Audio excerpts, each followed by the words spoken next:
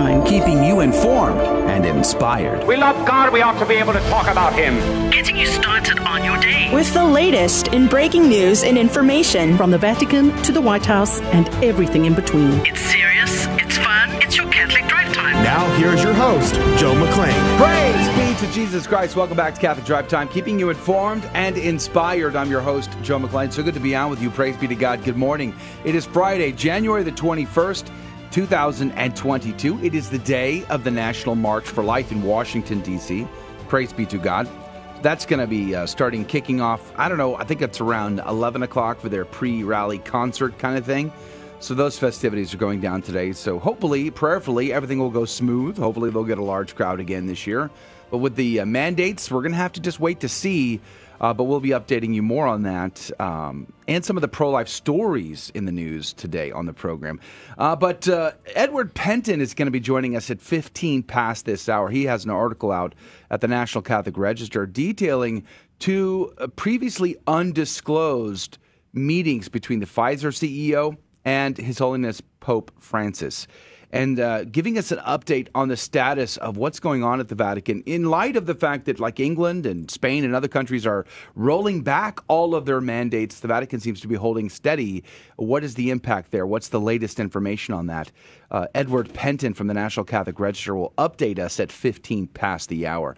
Coming up at 35 past the hour, Theoni Bell is going to be our guest. She is the author of a book published by TAN called The Woman in the Trees. It is a novel. It is a story based around the only American-approved apparition, Our Lady of Good Help, up in Wisconsin. And we're going to have a conversation about the apparition itself, the miracles involved, and the story, and why she felt compelled to write this story. Theoni Bell is going to be joining us at 35 past the hour. Good morning to you, Rudy Carlos. Good morning, Joe. I'm looking forward to that interview. You know, there's a lot of Marian shrines here in the United States that we could travel to. I think we forget that sometimes. You know, we think about Europe, like, oh, let's go to Europe and see something there. But there's a lot of stuff around the neck of the woods here. I personally love some of these shrines up in the Wisconsin area, too. Our Lady of Guadalupe is amazing. Praise be to God. Holy Hill outside Milwaukee is stunning. And then to go to this apparition, I've never been there, but I'd love to. Someday I'm going to take a bus full of pilgrims up to Wisconsin and visit. There's 7 different shrines we could go to up there, and maybe stop to St. Louis along the way. I mean, there's some cool stuff. Catholic Drive Time road trip. Yes, Let's go. I can envision that someday. Let's pray that happens. Hey, did you hear the story about the pro-choice, air quotes, Catholic group putting words up on the Basilica, the shrine? Yeah, it's really a shame nobody went out there and, office spaced their projectors. I think somebody did. Speaking of which, Adrian Fonseca is here on the ones and twos. Good morning to you, Adrian. Howdy, howdy. Praise be to God. It's good to be here. Did somebody go all Benedictine with a hammer on them? I wish, but they did not. No. The closest thing that happened was some good Samaritan came and stood in front of the projector so the projection wouldn't be blasted onto the church. But what we're talking about, for those who are not aware, is the Catholics for Choice, and air quotes, Catholics for Choice, were projecting pro-choice messages onto the Basilica of Our Lady of the Immaculate Conception in Washington, D.C., and terrible. It's absolutely diabolical. So other pro-life news today, 71% of Americans support abortion restrictions, according to a recent poll. More on that in this hour. And then, of course, the Supreme Court comes out yet again holding up the Texas heartbeat bill. Yeah, praise be to God. So that's awesome. Speaking of Texas, if you are going to be at the Austin March for Life, come and find me. I'm going to be there tomorrow with a group of about 8 or 9 people. I'll be with my siblings will be coming with me, and I'll be with the TFP. So if you see them with red capes and a statue of Lady of Fatima, that's where I will be. So come and say hi. So real quick before we jump in, don't forget to get your car raffle tickets. Some lucky Catholic Radio listeners are going to drive away in a brand new Mercedes. It is a 2022 GLA 250 in night black. It's quite nice. And it's a wonderful-looking car, but more importantly, we get to use the proceeds to keep our Catholic radio apostolate alive and well. We'd be grateful for your support. Go to grnonline.com to get your tickets, to get the rules or more information, grnonline.com. Oh, one other thing, I know for folks my age or older, Meatloaf died. The infamous Meatloaf died at 74 years old. So, yikes! What a rocky and rocky roll life that he lived. Let's pray for the repose of his soul. I'm not sure what the state of his situation was at death, but let's pray for him and others that are going to face death today. Let's jump in and pray for all souls today around the world, that God in his infinite mercy and kindness will be with them. In the name of the Father, Son, and the Holy Ghost, amen. Remember, O most gracious Virgin Mary, that never was it known that anyone who fled to thy protection, implored thy help, or sought thine intercession was left unaided. Inspired by this confidence, I fly unto thee, O Virgin of Virgins, my mother. To thee do I come, before thee I stand, sinful and sorrowful. O Mother of the Word incarnate, despise not my petitions, but in thy mercy hear and answer me. Amen.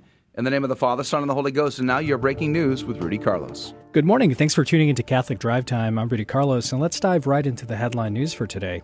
Breitbart reports Joe Biden clarifies Russia comments again after uproar during uproar over Ukraine. President Joe Biden again tried to clarify his comments Thursday about how the United States would respond if Russia invaded Ukraine. If any assembled Russian units move across the Ukrainian border, that's an invasion, Biden stressed during a White House event on infrastructure on Thursday, promising punishing economic sanctions if Russian President Vladimir Putin crossed the line. Biden's comments seem to suggest that unassembled Russian units could cross into the Ukraine and not trigger a response, a day after the White House spent several hours trying to clarify the president's comments about Putin to concerned allies. Biden shocked the world after he suggested during a press conference on Wednesday that it was a foregone conclusion that Putin would move into Ukraine. He also suggested that a minor incursion into the country could not necessarily provoke a response from the United States. Some Republican senators denounced Biden's comments as a sign of weakness to Putin and the rest of the world, suggesting he was abandoning Ukraine to the Russians. And The Blaze reports Austria to mandate COVID-19 vaccination for most adults and fine the non-compliant. Austria's parliament on Thursday voted to impose a COVID-19 vaccine mandate requiring people ages 18 and older to get vaccinated or face fines, according to the Associated Press, which noted that the mandate would take effect in February. Reuters reported that the country's lower house of parliament approved the bill, which would also need to clear the upper house and secure the president's signature, though the outlet said that those additional moves would in large part represent formalities. The sweeping vaccine mandate for adults does include several exemptions, including pregnant women, individuals who cannot get the jab due to medical reasons, and people who have recuperated from the illness within a prior 6 months, according to the AP. Those who recently had the illness are exempt for 180 days from when they had their first positive PCR COVID-19 test, CNN reported. And The Hill reports federal appeals court rules California's pandemic gun store shutdowns violated Constitution. A federal appeals court ruled Thursday that 2 California counties that shut down gun stores as non-essential businesses in 2020 due to the coronavirus pandemic violated the Constitution's Second Amendment. Los Angeles and Ventura County officials had previously won lower court decisions stating that gun stores were not immune from shutdown orders established early in the pandemic to curb the spread of COVID-19, according to the Associated Press. Those rulings were both rejected by the U.S. Court of Appeals for the Ninth Circuit. Judge Lawrence Van Dyke wrote that the Second Amendment means nothing if the government can prohibit all persons from acquiring any firearm or ammunition, but that's what happened in this case. And MarketWatch reports Dow posts 5th straight loss as stock market bounce runs out of steam. Stocks ended lower Thursday, giving up early gains as investors appeared unable to shake off worries over a rising interest rate environment. And those were your headline news this morning. God love you. The saint of the day is Saint Alban Bartholomew Rowe, one of the English martyrs. Bartholomew Rowe was born in 1583 in Suffolk. He was brought up a Protestant with his brother James. They converted to Catholicism and both became Benedictine monks. Rowe's conversion experience was unusual. He tried to convert an imprisoned Catholic to Protestantism, but found himself defeated in argument. From this time, according to Challoner, Mr. Rowe was very uneasy in mind upon the score of religion, nor did this uneasiness cease till by reading and confessing with Catholic priests, he was thoroughly convinced of his errors and determined to embrace the ancient faith. Having found the treasure of God's truth himself, he was very desirous to impart the same to the souls of his neighbors. Consequently, in 1607, he entered the English College of Douai to study for the priesthood. He was expelled from the college in 1610 due to his temperament. He became a founder member of the new English Benedictine community at St. Edmund, Paris, hence his religious name, Albin of St. Edmund. Rowe was professed in 1612, and after ordination in 1615, he joined the mission and worked in London, being arrested and deported shortly after his arrival. He returned in 1618 and was imprisoned until 1623, whereby his release and re-exile was organized by the Spanish ambassador of Godalmor.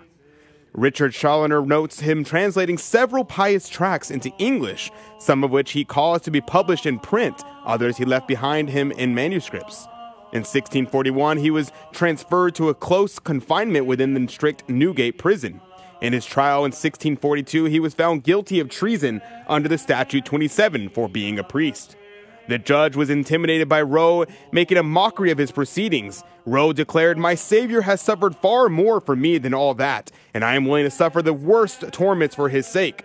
This judge sent him back to his prison, where he was advised by who Chandler described as some grave and learned priest to follow the example of those before him and consent to being tried by the court.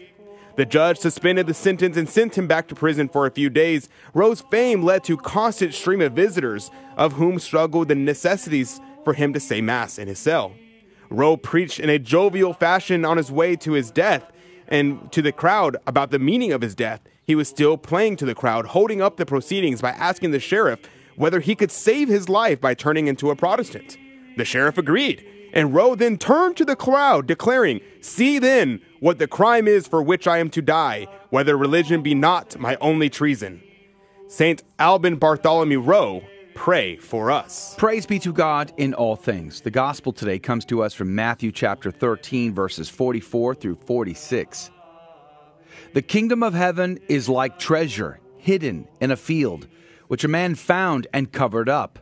Then, in his joy, he goes and sells all that he has and buys that field.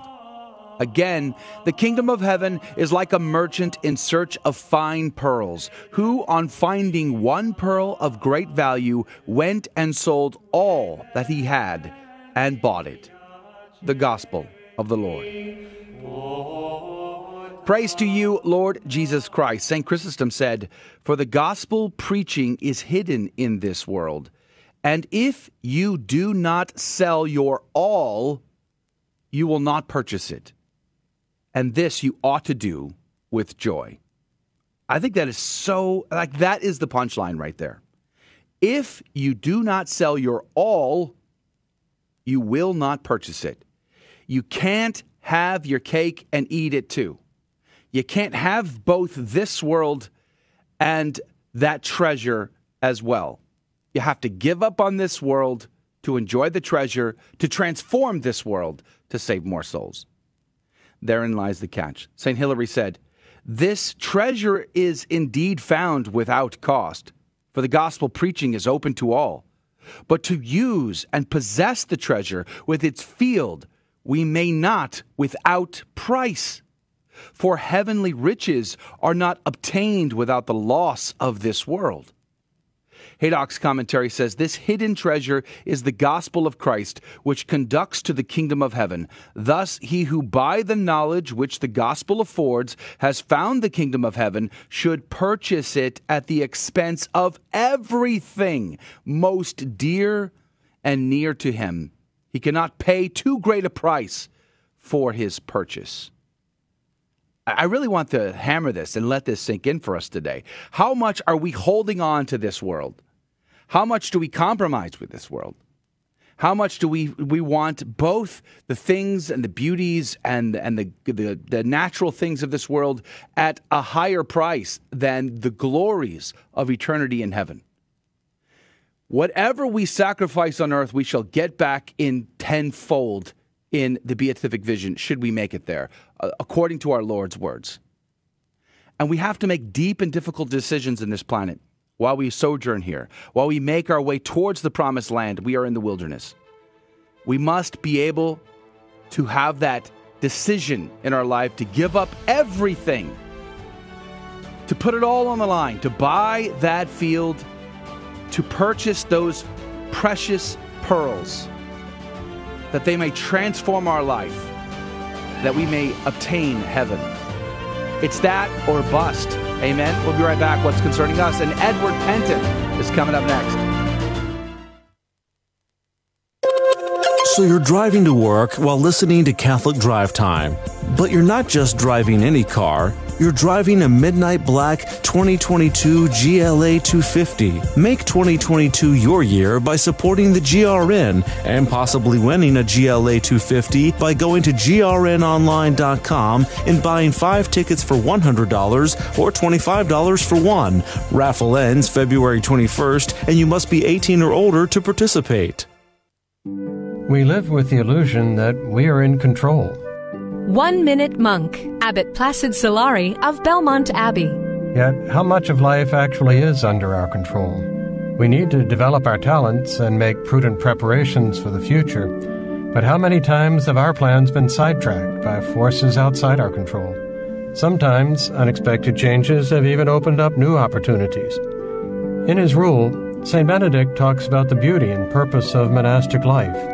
The rule is very successful at separating the monks who live according to its teaching from the illusion of control, giving us a peaceful confidence in God's provident care.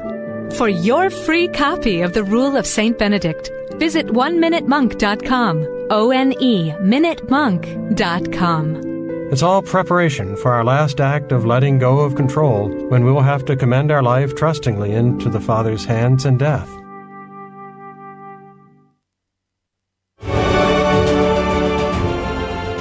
Praise be to Jesus Christ. Welcome back to Catholic Drive Time, keeping you informed and inspired. I'm your host, Joe McClain. So good to be on with you. Praise be to God.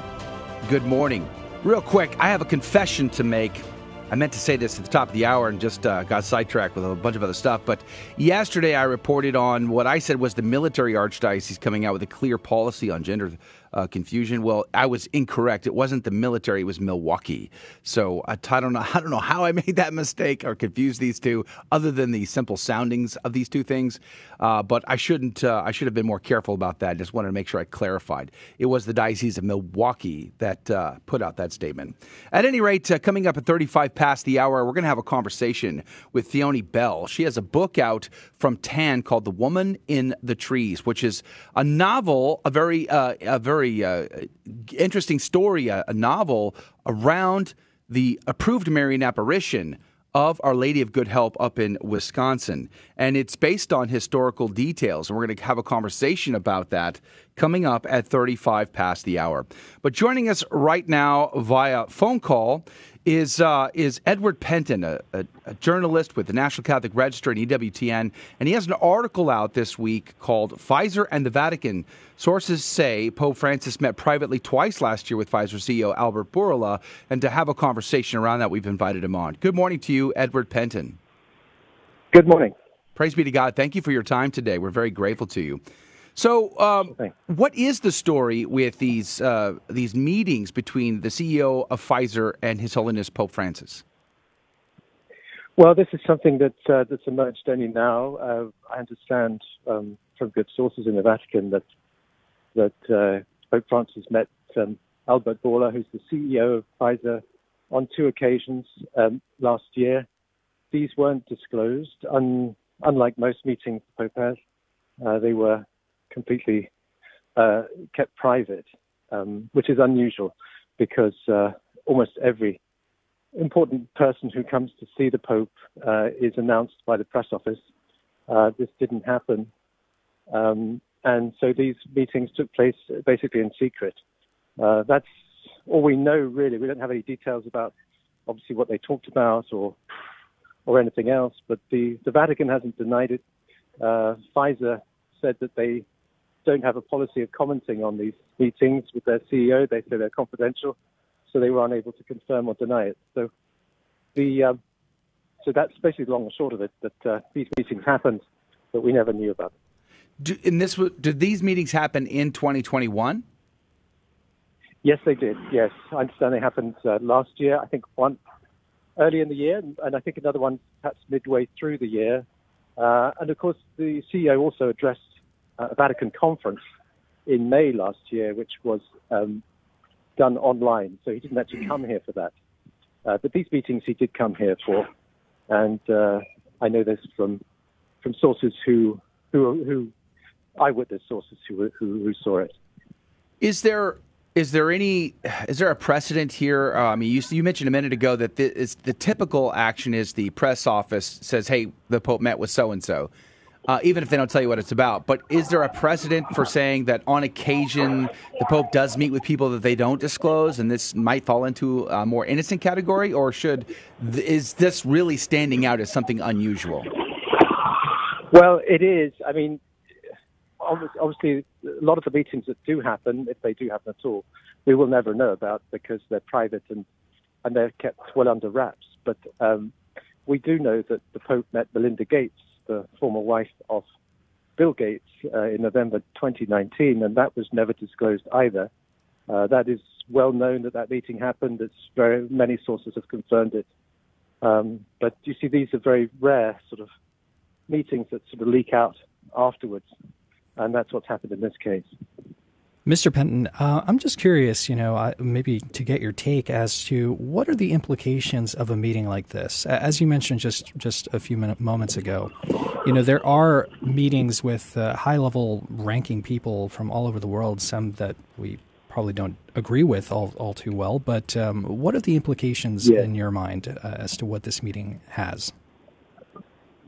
Well, it's interesting on the point. For the main fact that the Vatican has a contract with Pfizer to distribute the vaccines in the Vatican. And they signed this contract in December 2020 with the Governotorate, the governing body of Vatican City State. And it may, you see, it's very much connected with that. But they didn't, we don't know obviously what the details are of the meeting, but it does seem very clear that it's connected with this contract and that possibly it was done to maybe assuage some concerns about safety. Who knows? Safety concerns are becoming quite an issue with these vaccines, but also the effectiveness and so forth. So, as I say, we don't know what the contents were, but that could well be part of what was discussed. Edward, I wanted to sort of get your take on something. So England is rolling back some of their mandates, and I think some other countries in Europe are as well. The Vatican seems to be holding steady here. In fact, we saw the story, or I think it was earlier this week, that Cardinal Parolin was sick as well as others, even though everybody's vaccinated. But I really want to know about the mandates at Vatican City. I've heard reports that there are workers not being paid at this point because they refuse to get the vaccine, and even Swiss guards have been dismissed from service as a result of this. What is the story there? Yeah. Yes, I mean, this is really the crux of it, I think. It's the mandates which are being enforced at the Vatican and in Italy in a very strong and heavy-handed way.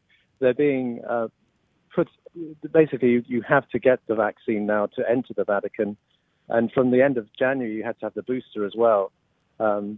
To work and to enter the Vatican, except for liturgies and papal audiences. But this is becoming quite a major issue because, of course, these problems with the vaccines, the fact they're not so effective as they thought they were, it makes it a problem. And, of course, there's the whole ethical aspect of the abortion link to these vaccines, and yet the Vatican is mandating them. And so even though their own document, issued by the CDF in December 2020, clearly said that mandatory vaccines were not ethical, and yet they're going ahead and doing it. So this is a problem. I did hear from Cardinal Parolin, the Vatican Secretary of State, who said that these Pfizer vaccines are morally acceptable to use because they only were tested using aborted fetal stem cells.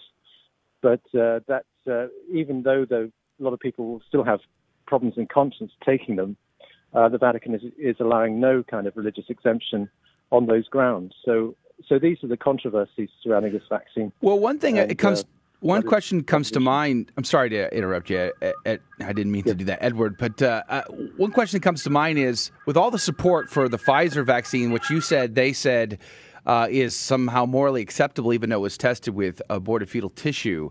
Well, there is apparently a vaccine on the market called Covaxin that had nothing to do with aborted fetal tissues, and yet there's no word about saying, hey, there's a more morally acceptable option. How come they're not promoting that? Why are they continuing to promote the ones that did have abortion-tainted history? Well, this is a good question, and the fact is there is also this other vaccine called Novavax, which is also doesn't have that ethical concern, but that's never mentioned here. It's never mentioned. Also, the whole issue of aborted tainted vaccines is never mentioned by the Vatican, not since the CDF document came out in December 2020.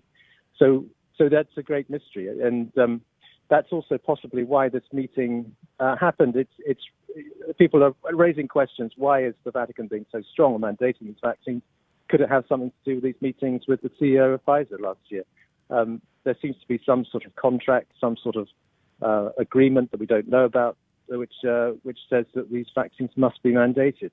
I think a lot of people are scratching their heads, wondering how this makes sense, especially given all the questions about this vaccine, and really just questioning whether it's how ethical is it to have these vaccines mandated, given all these questions. And these are questions I put to Cardinal Parolin, and I hope he'll respond sometime, because he does tend to respond, but of course now he's got COVID, having poor guy, because he's got, even though he was vaccinated 3 times with the booster, but he has caught COVID, and many people have in the Vatican despite these vaccines. So again, this is the problem with these vaccines and the fact that they're trying to mandate them. That's the general feeling here. Speaking of having 3 vaccines, rumor is that in Israel they're going to be moving toward a mandated 4th booster shot, and as you just said, like people who are getting their 3rd shot are already saying that they're already getting it. There's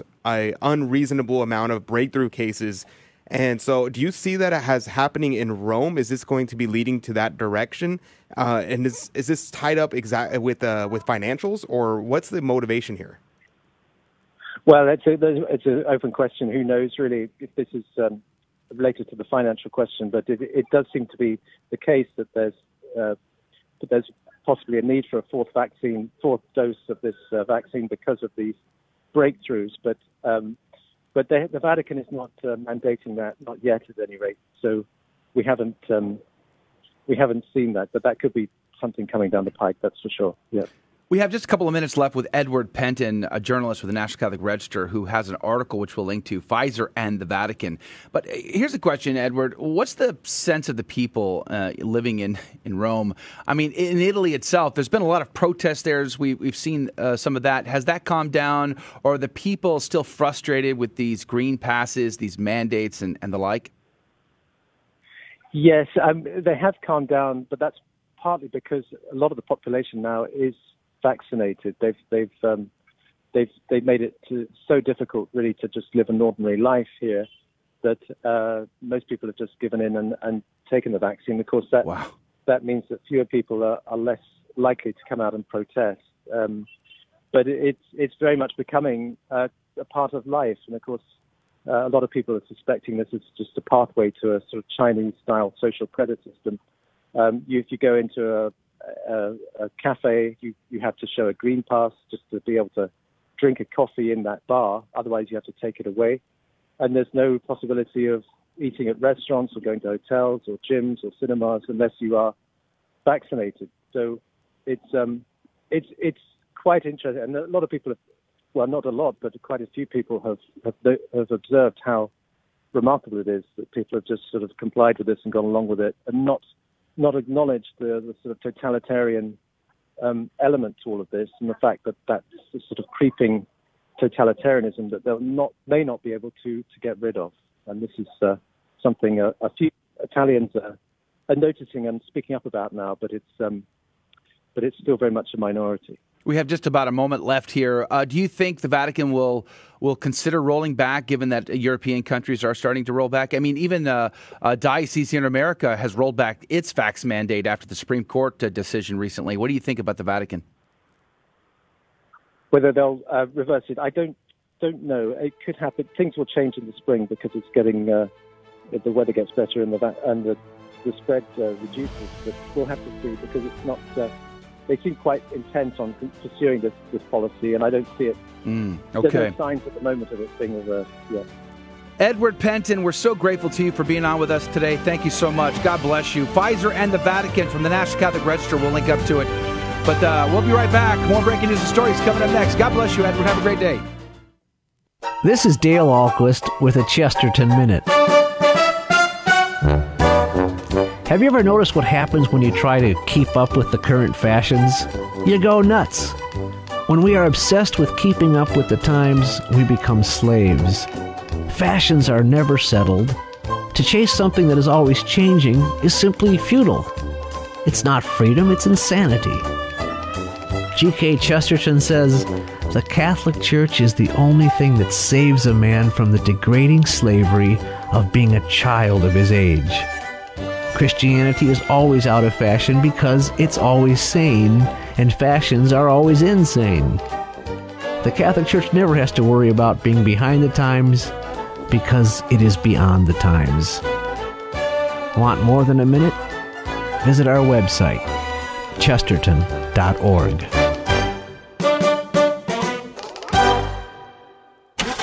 You could win a 2022 Mercedes-Benz GLA 250 and help drive home the Word of God. The GRN is raffling off this night black compact SUV with the luxury and performance you expect from Mercedes-Benz to support the mission of Catholic Radio. This car could be yours for only $25. Buy 4 tickets, you get 1 free. The 2022 GRN car raffle ends February 21st, so get your tickets today at grnonline.com/raffle. Welcome back to Catholic Drive Time, keeping you informed and inspired. I'm Rudy Carlos, and now more headlines. The Washington Times reports Maduro and Putin talk after diplomat hints at military activity. Venezuelan President Nicolas Maduro on Thursday said he spoke by phone with Russian President Vladimir Putin about cooperation between the two countries. The call came a week after Russia's chief negotiator in talks with the U.S. on tensions over Ukraine said he would neither confirm nor exclude the possibility of Russia sending military assets to Cuba and Venezuela if the U.S. and its allies didn't curtail their military activities on Russia's doorstep. Maduro's office in a statement said Putin expressed all his multidimensional support and backing for the defense of sovereignty and its pursuit of the development of the South American country. The statement said the president spoke of the increase in commerce between both countries, the launch of an air service between Venezuela's capital, Caracas, and Moscow, and Russia's supply of COVID-19 vaccines to Venezuelans. We exchanged on issues related to existing cooperation in various strategic areas at the highest level, a relationship that has been strengthened by the unbreakable union of our peoples, Maduro tweeted. And Breitbart reports NCAA overhauls policy on trans athletes after UPenn swimmer dominates women's competition. One American News reports Vatican website gives space to group demanding female priesthood. The Vatican has given space on its website to a Catholic group that demands the ordination of women priests during consultations ahead of a key meeting next year. While the Church remains opposed on women priests, the inclusion of resource material from the Women's Ordination Conference is part of an opening up of debate on a range of issues that has pleased liberals but angered traditionalists. It follows the publication last month of material from a Catholic gay rights advocacy group on the same part of the website dedicated to the meeting, which is known as a synod. That publication was criticized by Catholic conservatives who have accused Pope Francis and the Vatican of sending mixed signals on traditional teachings. The courageous dialogue called for by the synodal process must include open conversation about women's ordination, WOC said in a tweet, welcoming the inclusion of its material on the synod website. The U.S.-based organization package of background material is called Let Her Voice Carry, a synod toolkit for ordination justice advocates. The group calls itself Uncompromising Feminists.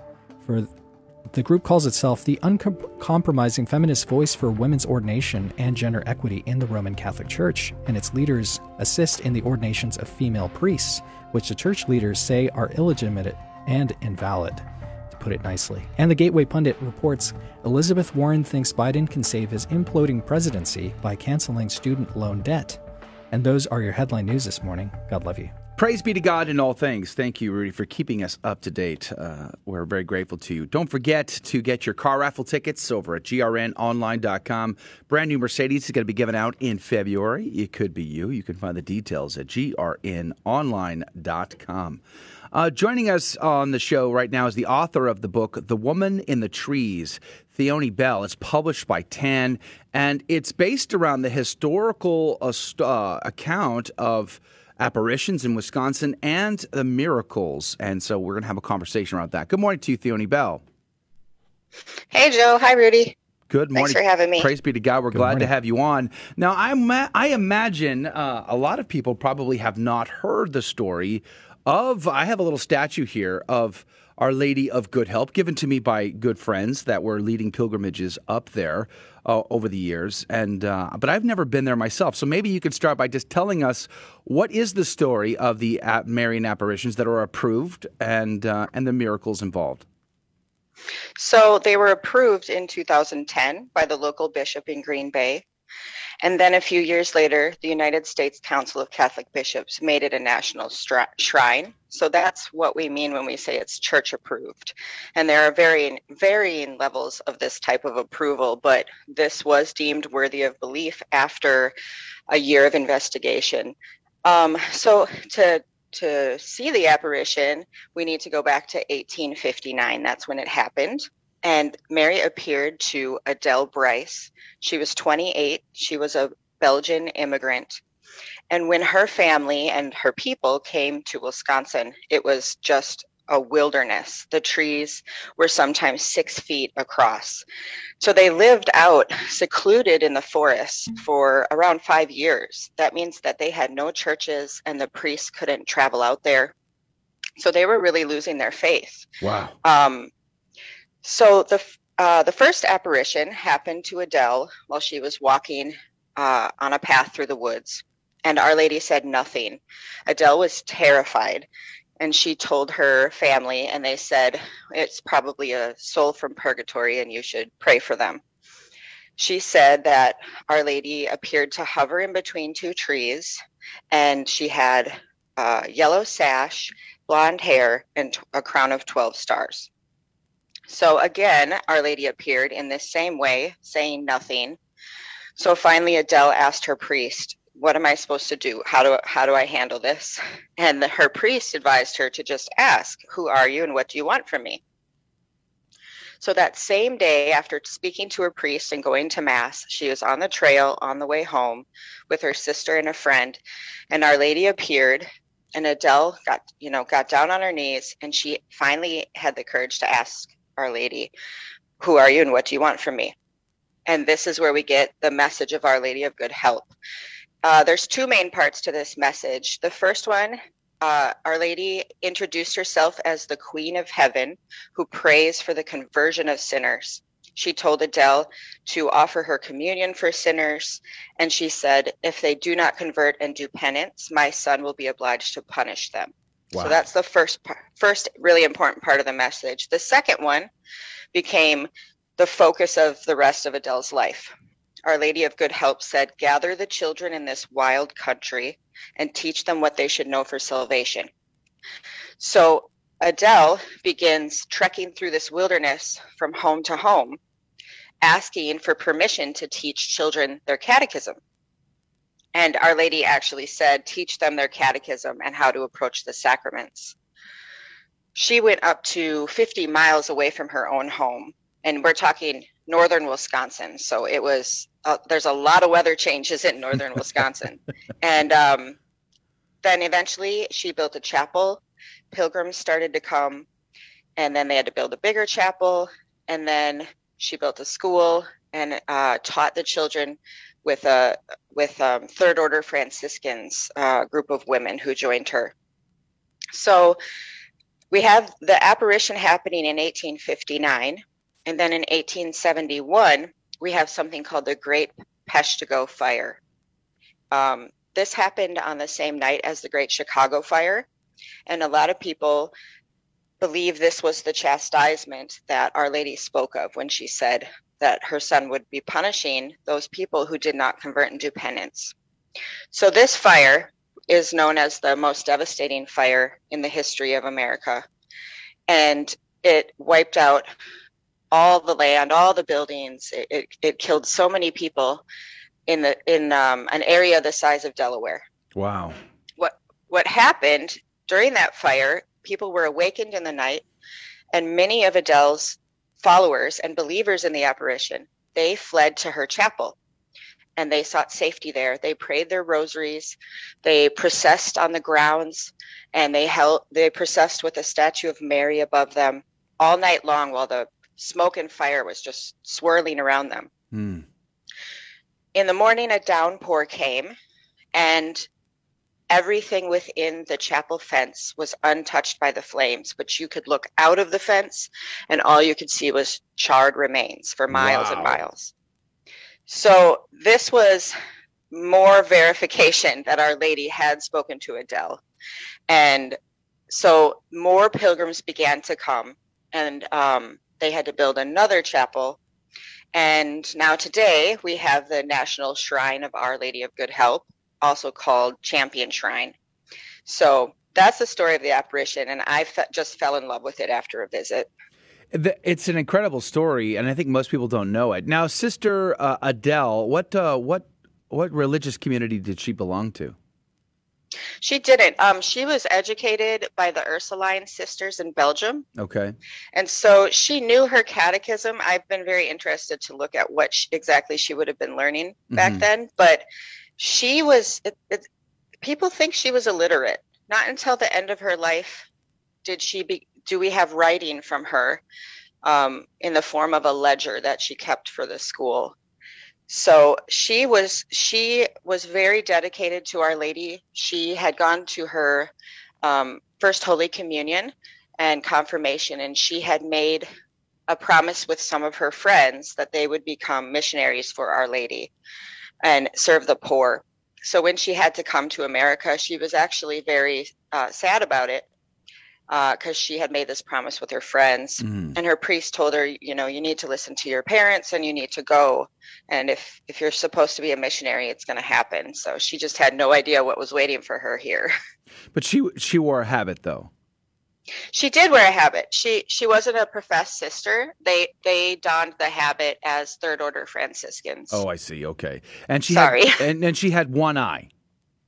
Yes, she had one eye. So she had an accident as a child with lye, which is what they would use to make soap. Yeah. And so she lost her eye. So yes, on top of having to struggle with the wilderness and this mission she was given, she had this disability. She was actually disfigured and was missing an eye. So made of hardy stock, I imagine, to endure such circumstances. All right, we're going to go to a break. We're going to come back. We're going to have a conversation with Theoni Bell about her book, The Woman in the Trees, published by TAN. And it's an interesting and great story, and it wraps itself around the events that took place with the apparitions and the miracle itself. All that coming up right after this break. Don't go anywhere. We'll be right back. Share us with a friend.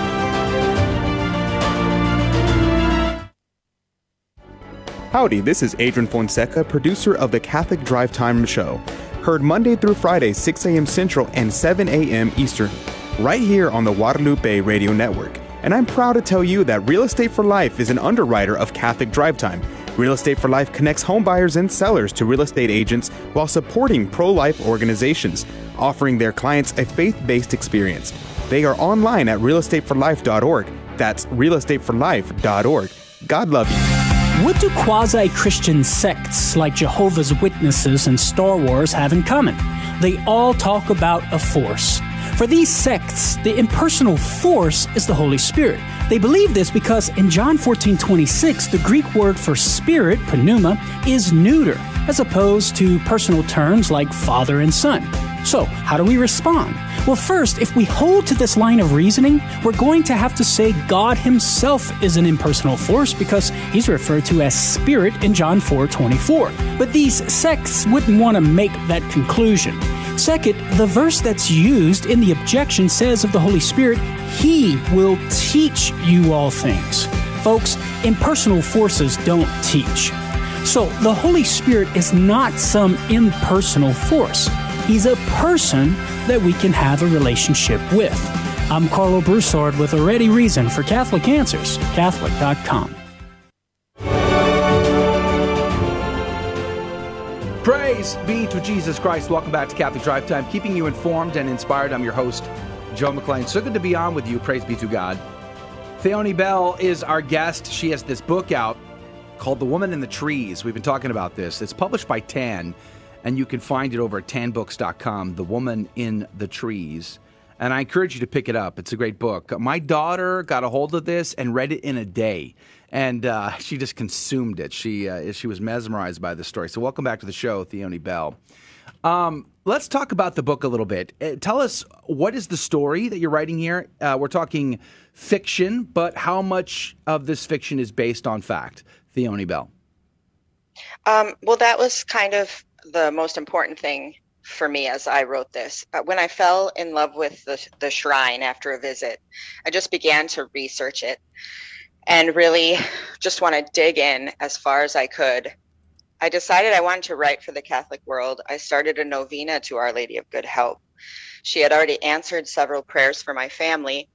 And I started to get, during the novena, I started to get this scene in my head of a little girl sewing by the fire with her mom and this woman coming to the door.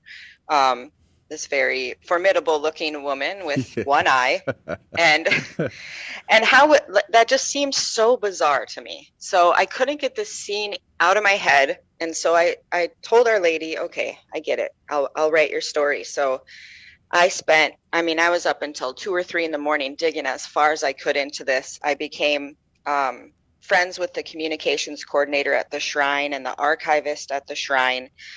And I really tried to stay as true to the story as I could, and put real life characters, not only Adele, but other families that I learned about who lived in the area and people who had done important things in the Belgian community. I tried to include them. So yes, this story is for middle graders and teens, but I hear from a lot of moms that they love it and they've read it before even sharing it with their children. And basically, it tells the story of that little girl who's sewing with her mother. And it starts with that great fire in the first chapter that I told you about earlier.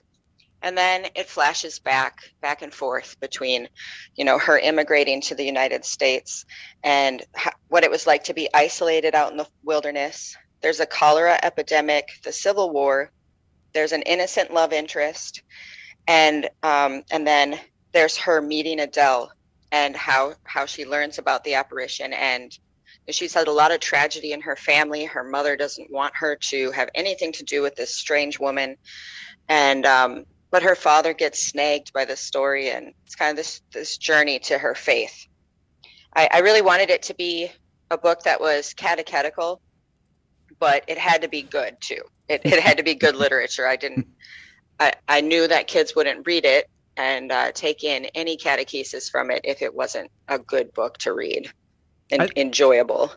I think as I was poking through it, I felt like it was really very human in the storytelling here. So there was obviously this following this family on this incredible journey and the difficulties they're facing, but it's really the difficulties of all of these people and how they made these decisions to leave what was known, what was in some ways safe in their home countries, to journey across into a new world and into the unknown.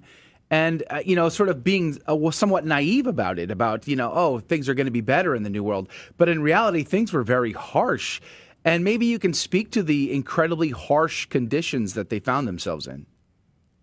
Well, yeah, when they arrived, they had to sleep outside in little huts that they just kind of threw up overnight. And that was after riding for weeks in a wagon across the country just to get out to Green Bay.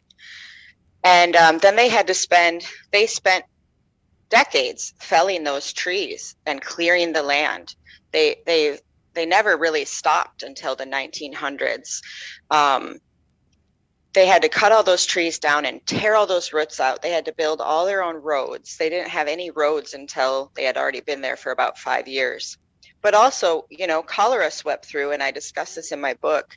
They didn't have any priests to mourn with them and to aid them. They weren't they were also being kind of picked off by some anti-Catholic movements in the area. There was a big problem with that in the U.S. at the time. And so, yeah, they were really isolated and really just alone. But it's kind of what made them so strong. One of the thoughts that came to mind was that when you're talking about the not having the priest part or how difficult that is, I think of our own time and how scandalized I was personally when priests locked their doors during the pandemic, 15 days of slow spread that went months. And in some cases now they're requiring, vaccination passes to access the sacraments. And yet I feel like people like these immigrants that you've talked about in your book somewhat shame me a little bit because they had to deal with so much more. And yet, isn't this exactly why Our Lady came to Adele to say this is a travesty that has to be corrected? Yes. And so it was Adele's job to address that problem until the churches could be built, until the priests could travel out there. She had to make sure that the children knew their faith and that they had something to hold on to while they were separated from the church for a time. And I think that's the big message that I take daily from what Mary said. She says, "Do not be afraid, I will help you." Whatever my job is in educating the children that I have and in trying to educate other people about this message, she's helping me. And I think that was her message to everyone. So this has become a very serious meditation for me. How am I educating my children? See, Adele responded to Our Lady during the message, and she said, basically, how am I to teach them who know so little? She, like I said, she was illiterate. And I think that about myself. I know moms and dads struggle with that too. How are we supposed to impart our catechism to our children when nowadays I feel like we ourselves have not been educated in it? I'm a convert, so I obviously wasn't raised Catholic, but educating the children over the last 50 years in the Catholic faith and before has gone way downhill. So we might be able to repeat, the one-liners from the catechism or stuff we picked up in Sunday school, but we don't know those deeper theological and philosophical reasons for why the church teaches what it teaches. And so in a culture like ours, where we're just bombarded all day long by messages and images opposed to our faith, we're very easy to pick off. And so I started to buy catechisms and bring them into my home. I'm not going to say I read all of them. I'm also, I'm in the struggle with everyone else. But I started to look at my own habits. I'm preaching even things as simple as the 10 Commandments, but then I'm envious and I lack self-control, and I have all these habits that psychology tells us we pass down to our children. I know every parent has stepped back and said, wow, I think my child picked that up from me. So this time of writing this book and praying to Mary was kind of painful, but it was very grace-filled because she and our Lord were showing me, listen, you're writing about teaching the children and you're making salvation the most important thing. But what are the areas in your life that you need to work on? And so I think that if you're really serious about passing the faith on to your kids, it has to be backed up with the study of it. And I know that catechisms are really hard to read, and some of this stuff is well over my head. But all the Lord wants to see is that every day you're giving it an effort.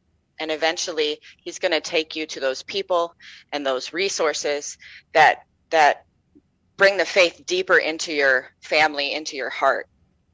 That's incredible. We really do have the most inspiring mother, and she comes and helps us out. And we see that in almost every apparition. She gives us the advice that we really need at that moment. I'm curious, is there a devotion or anything that people can do, like a novena to Our Lady of Good Success? Good Help, sorry. Oh, Good Help, I'm sorry. Help, yes. Yes, she has a novena prayer, and the shrine hosts, I think it's 4 novenas a year, but obviously you've heard I do it all the time. It's on my website. It's theonibell.com. I have the novena prayer there, and I have a summary of the apparitions and the fire, and I have images. I've also got a page that talks about catechisms and gives some options for where to start with those. So the main devotion, I think, is the novena. But if you can get out there, I mean, this is an American apparition, the first and only one. There's nothing like actually visiting this little humble shrine. It's a national shrine, but it's very humble and very moving.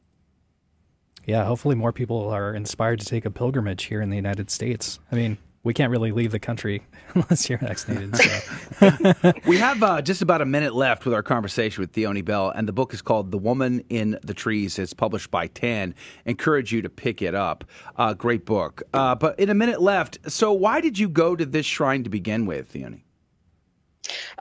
I had some prayers, and we got on the internet and we discovered it, and it was close to us. We lived in the Midwest at the time. And so we drove out there and ended up in the crypt. It's a kind of a basement room where the apparition happened. And we prayed that we could conceive because we were struggling with that. And my husband was trying to get into a philosophy master's program, a paid position.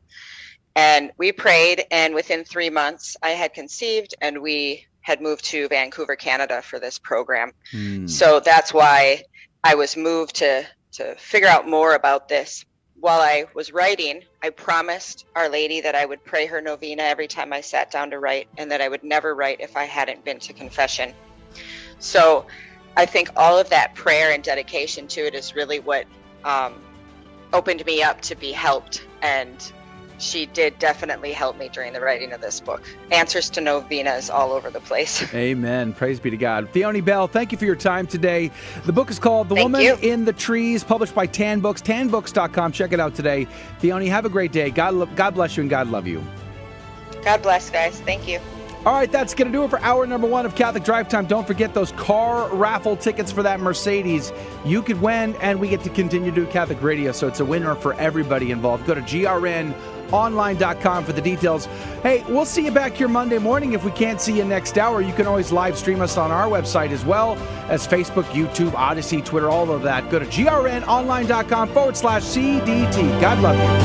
Thank you for joining us on Your Catholic Drive Time, where it is our pleasure to keep you informed and inspired. Join us Monday through Friday at the same time, right here on your favorite Catholic radio station.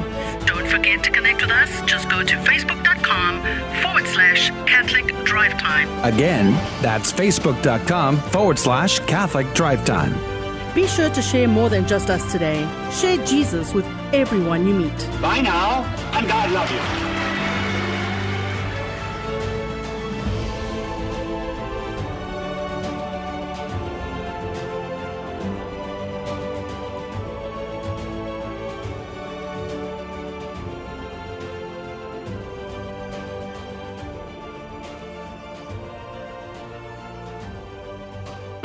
As a Catholic single, imagine walking up to that pretty lady and saying, "Hey, you, get out of my dreams and into my 2022 Midnight Black GLA 250. Well, the GRN is giving you a chance to make that dream a reality. Between now and February 21st, go to grnonline.com, buy 5 tickets for $100 or $25 for 1, and let her come to you." Father John Bartunek, in his book, The Better Part, wrote, "Gratitude is one of the most beautiful flowers in the whole garden of virtues. It directly contradicts self-centeredness, self-indulgence, and self-absorption. It builds bridges, unites communities, and softens hearts. It encourages and inspires. It cuts through discouragement and counteracts depression. It opens the soul to the truth and releases anxiety. It brings smiles and gladness wherever it blooms. What a pity that it is as rare as it is lovely." When was the last time you were truly grateful to our Lord for the spouse He has given to you? When was the last time that you told your spouse you are very grateful for him or her? Gratitude goes a long way in healing wounds. Give it a try. Go home today and tell your spouse how grateful to God you are that he or she married you. This has been a Minute for Your Marriage and Family from the Three Hearts Institute. You can connect with us on Facebook, Twitter, and Instagram. Your Odyssey begins at the University of Dallas, the premier Catholic liberal arts university in Texas. With campuses in Irving and Italy, UD's rigorous core curriculum sets it apart. An education rooted in the great works of Catholic and Western tradition. An education that ennobles and enables students in their pursuit of wisdom, truth, and virtue. Undergraduate, graduate, and certificate programs available. Start your college odyssey at the University of Dallas today. Go to udallas.edu to learn more.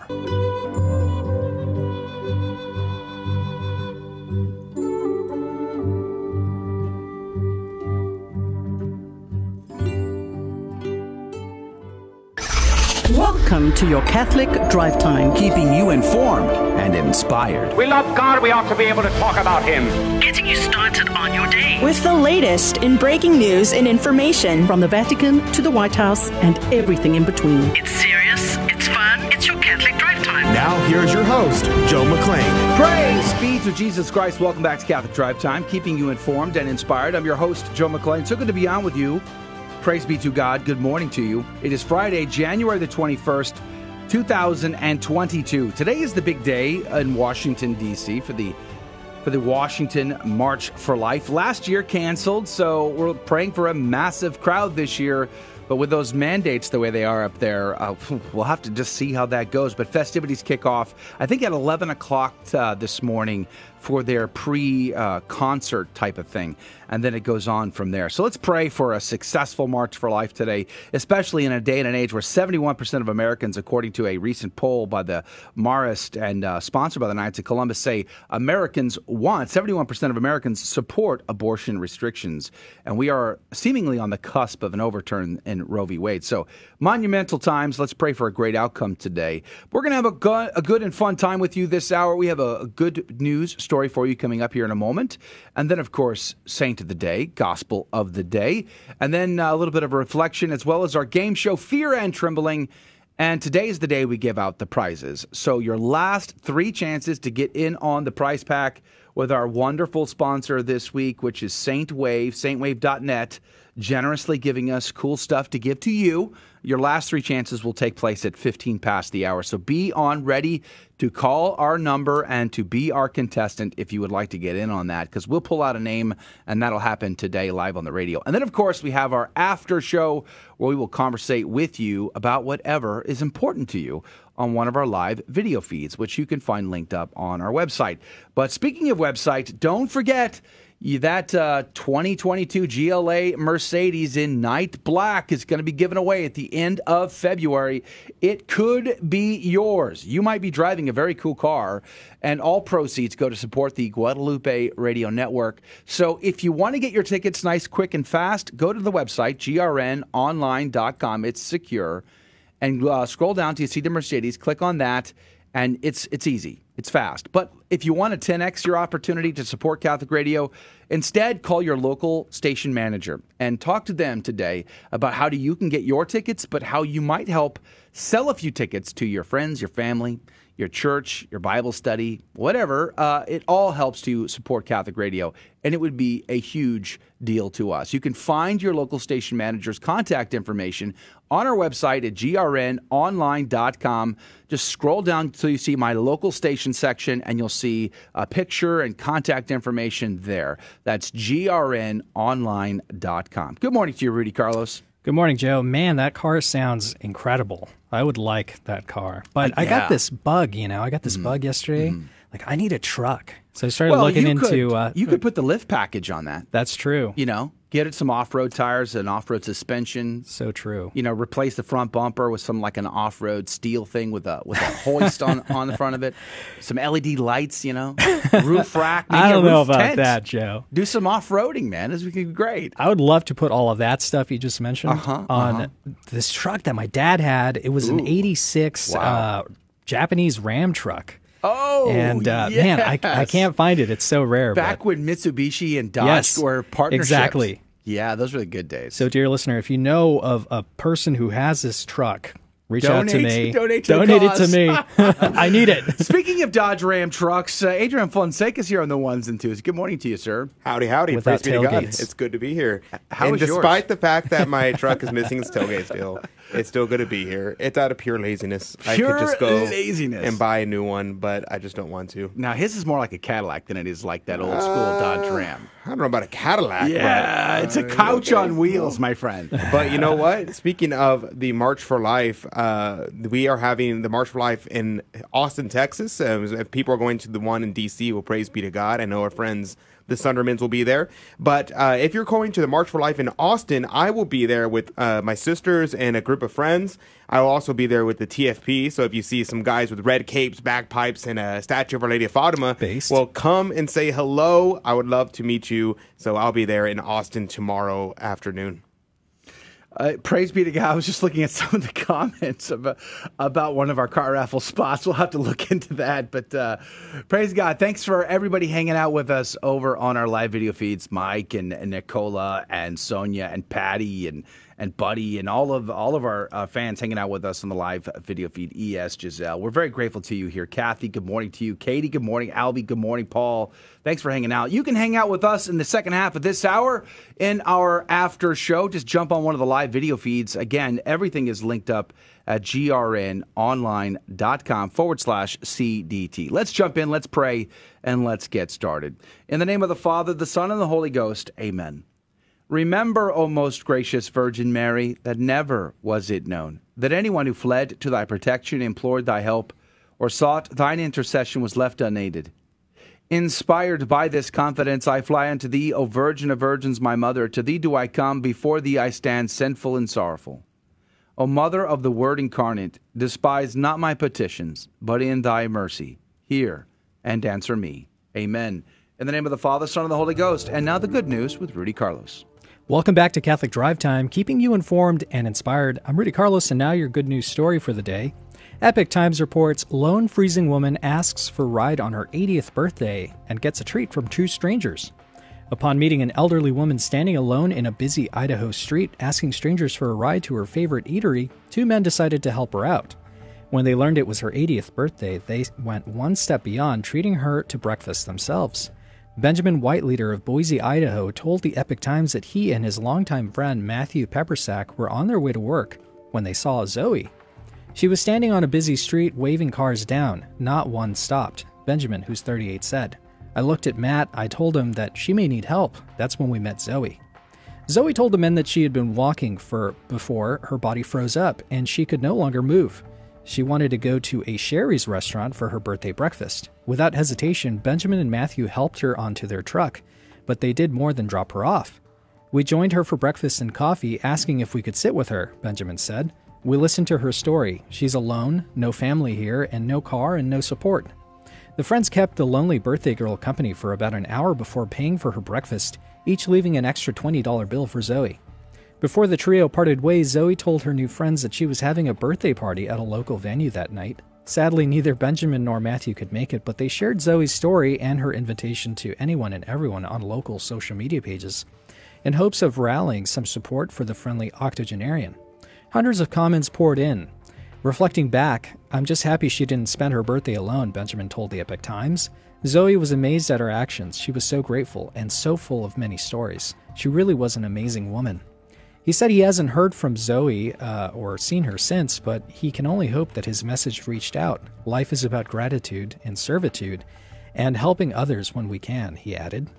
Benjamin, who was adopted from Colombia in 1985, is a handyman business owner by day and a bartender by night. He says he and Matthew have been friends for years and are both proud fathers and share a common interest in serving the community that raised them.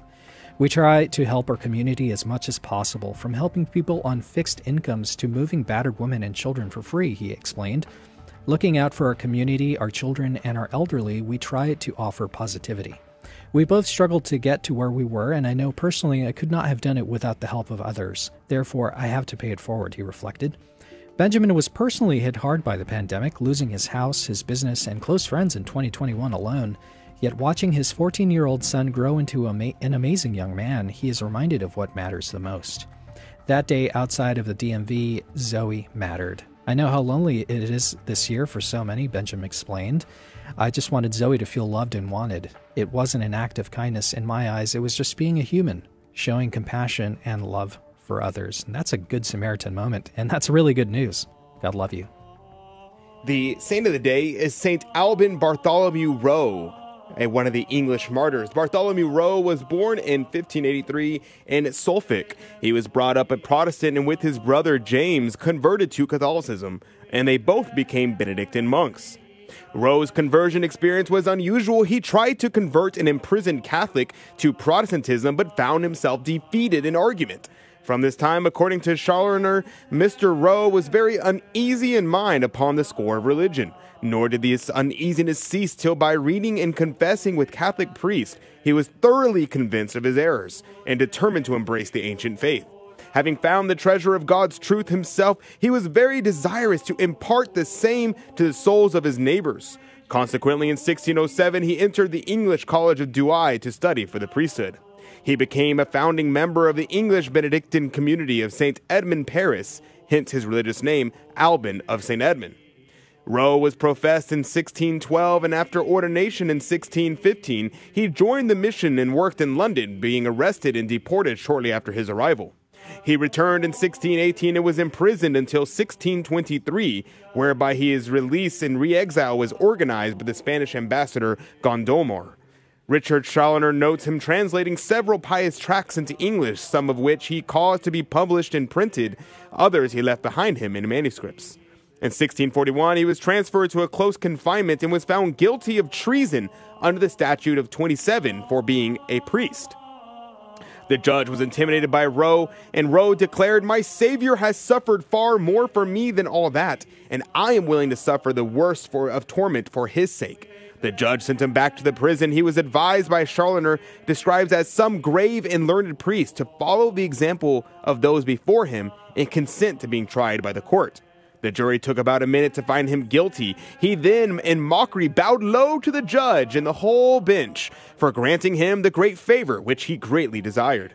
The judge suspended the sentence and sent him back to prison for a few days. Rowe's fame led to constant stream of visitors, one of whom smuggled in the necessities for him to say mass in his cell. Rowe preached in a jovial fashion to the crowd about the meaning of his death on the way to his execution. He was still playing to the crowd, holding up the proceedings by asking the sheriff whether he could save his life by turning into a Protestant. The sheriff agreed. Rowe then turned to the crowd, declaring, "See then what the crime is for what I am to die, and whether religion be not my only treason." St. Alban Bartholomew Rowe, pray for us. Praise be to God in all things. The gospel today comes to us from Matthew chapter 13, verses 44 through 46. The kingdom of heaven is like treasure hidden in a field, which a man found and covered up. Then, in his joy, he goes and sells all that he has and buys that field. Again, the kingdom of heaven is like a merchant in search of fine pearls, who, on finding one pearl of great value, went and sold all that he had and bought it. The gospel of the Lord. Praise to you, Lord Jesus Christ. St. Gregory the Great said, "Or by the pearl of price is to be understood the sweetness of heavenly kingdom, which he that hath found it selleth all and buyeth. For he that, as far as is permitted, has had perfect knowledge of the sweetness of heavenly life, readily leaves all things that he has loved on earth. All that once pleased him among earthly possessions now appears to have lost all its beauty, for the splendor of that precious pearl is alone seen in his mind." Close quote, St. Gregory the Great. Pray for us. Adrian, anything? Oh, yes, definitely. Two things. One, it just made me triggered in my mind when I was reading the Saint of the Day. Having found the treasure of God's truth himself, he was very desirous to impart the same to the souls of his neighbors. I think that refers directly to what the scripture passage is saying today. Like, if you see a pearl of great price, what will you not give for that pearl? What will you not give for the land which you find great treasure buried there? In the same way, if you find the treasure which is Christ, and according to Cornelius Lapide, he says the precious pearl is Christ. It is also the Blessed Virgin. It is also the religious state, and it's also charity. Those are the things that which Cornelius Lapide correlates the pearl to. And so if you find Christ and you find the Blessed Virgin, you should try to give this to as many people and let everyone know. But we also have to recognize what comes before this passage, which is not to cast pearls at swine. So don't give to someone who's going to blaspheme, who's going to commit sacrilege. Don't give them something that is so precious and beautiful lest they commit sacrilege and blasphemy, which is bad for their soul. But more importantly, it is an offense against God. And so we have to keep that in mind. And I think we'll leave that there for now because we have to also give away the prizes. Yes, we have. Today's the day we give out prizes, so we're going to do one last chance to get in on the prize pack before we pull out a winner. It could be you. You could win, but you have to call right now. 877-757-9424 is the phone number. We're going to go to a break. We're going to come back and play our game Fear and Trembling, and we'll have a laugh in the process, and then we'll pull a name and announce the winner live on the radio at 877-757-9424. If you've never called, it's fun. Try it. 877-757-9424. If it's been a while for you, you can call back 877-757-9424. That's 877-757-9424. Call now. We all know children have a natural innocence and a sense of wonder. Yet our world is full of distractions that can pull families in the wrong direction. But with the help of God and a church family, your children can grow in the security of faith, hope, and love. Weekly Mass provides that critical faith foundation needed in life. So if your family hasn't been to Mass in a while, we'd like to invite you home. Discover more at CatholicsComeHome.org. Protestants like to use James 2:10 through 11 against the Catholic doctrine of mortal and venial sin, because James says, whoever keeps the whole law but fails in one point has become guilty of all of it. But James can't be denying the doctrine of mortal and venial sin, because in 1:15 he affirms it, saying that sin in its beginning stages doesn't bring death, venial sin, whereas it does in its more mature stages, mortal sin. The point James is making in James 2:10 through 11 is that we must keep all the commandments in order to avoid incurring the guilt of transgressing the law. We can't say to the Lord on Judgment Day, Lord, I only broke one commandment but kept the other 9. So James 2:10 through 11 is simply a misfire in trying to take down the Catholic belief of mortal and venial sin. I'm Carlo Broussard with the ready reason for Catholic Answers, Catholic.com. For 2,000 years, we've helped the poor and comforted the sick. We've educated generations of children, developed the scientific method and college system. We support marriage and human life. Guided by the Holy Spirit, we compiled the Bible. We are the Catholic Church, with over 1 billion in our family, sharing in the fullness of Christian faith in the church started by Jesus. If you've been away, visit CatholicsComeHome.org today. Welcome home. Welcome to another round of Fear and Trembling, the Catholic trivia game show that helps you work out your salvation by the seat of your pants. It's a 50-50 chance and prizes are involved. Avoid the weeping and gnashing of teeth. Call now to take your shot. 877-757-9424. And now, your host, Joe McClain. Praise be to Jesus Christ. Welcome back to Catholic Drive Time and Fear and Trembling, the Catholic Trivia Game Show where we have a secret and hidden agenda. So you're not allowed to tell anybody what I'm about to tell you. My secrets and agendas have to be kept between us. And if you're willing to do that, then I shall share them with you now. Number one, we like to teach the faith. So we look for teachable moments in the questions where you might learn something you did not know before about your Catholic faith or some other trivia type of thing. And then, of course, we like to have a laugh. And our callers tend to be really fun. They laugh with us. They're great sports. We enjoy that more than anything, I think. And number three, we like to give out prizes, and today's the day we give out those prizes. But if you're new here, praise be to God, we're grateful to have you. Here is the deal. I have 3 Catholic trivia questions in front of me, and the caller does not need to know any of these answers. They can get all of them. You know, they might not know any of the correct answers, and yet they could still win. And the reason is because instead of asking them, I will ask Rudy and I will ask Adrian, one of which will be correct and the other will be incorrect. And every correct answer that the caller says, I trust Rudy or I trust Adrian, then that answer goes into the coffee cup of Divine Providence to win this week's prize. And today's that day. Rudy, what could they win? By the way, I'm always right. Just kidding. Wow. Or you're always to the right of me. Hey, confessions tonight, the men's recollection. I'm just going to put that out there. I'll remember that one. Yeah. For tonight. Mm-hmm. So anyway, the sponsor this week is Saint Wave. Based out of D.C., Saint Wave is a one-man operation created and run by a convert to the Catholic faith. Sometimes influenced by different 80s subcultures, other times by minimalist aesthetics, but always influenced by the heroes of the church.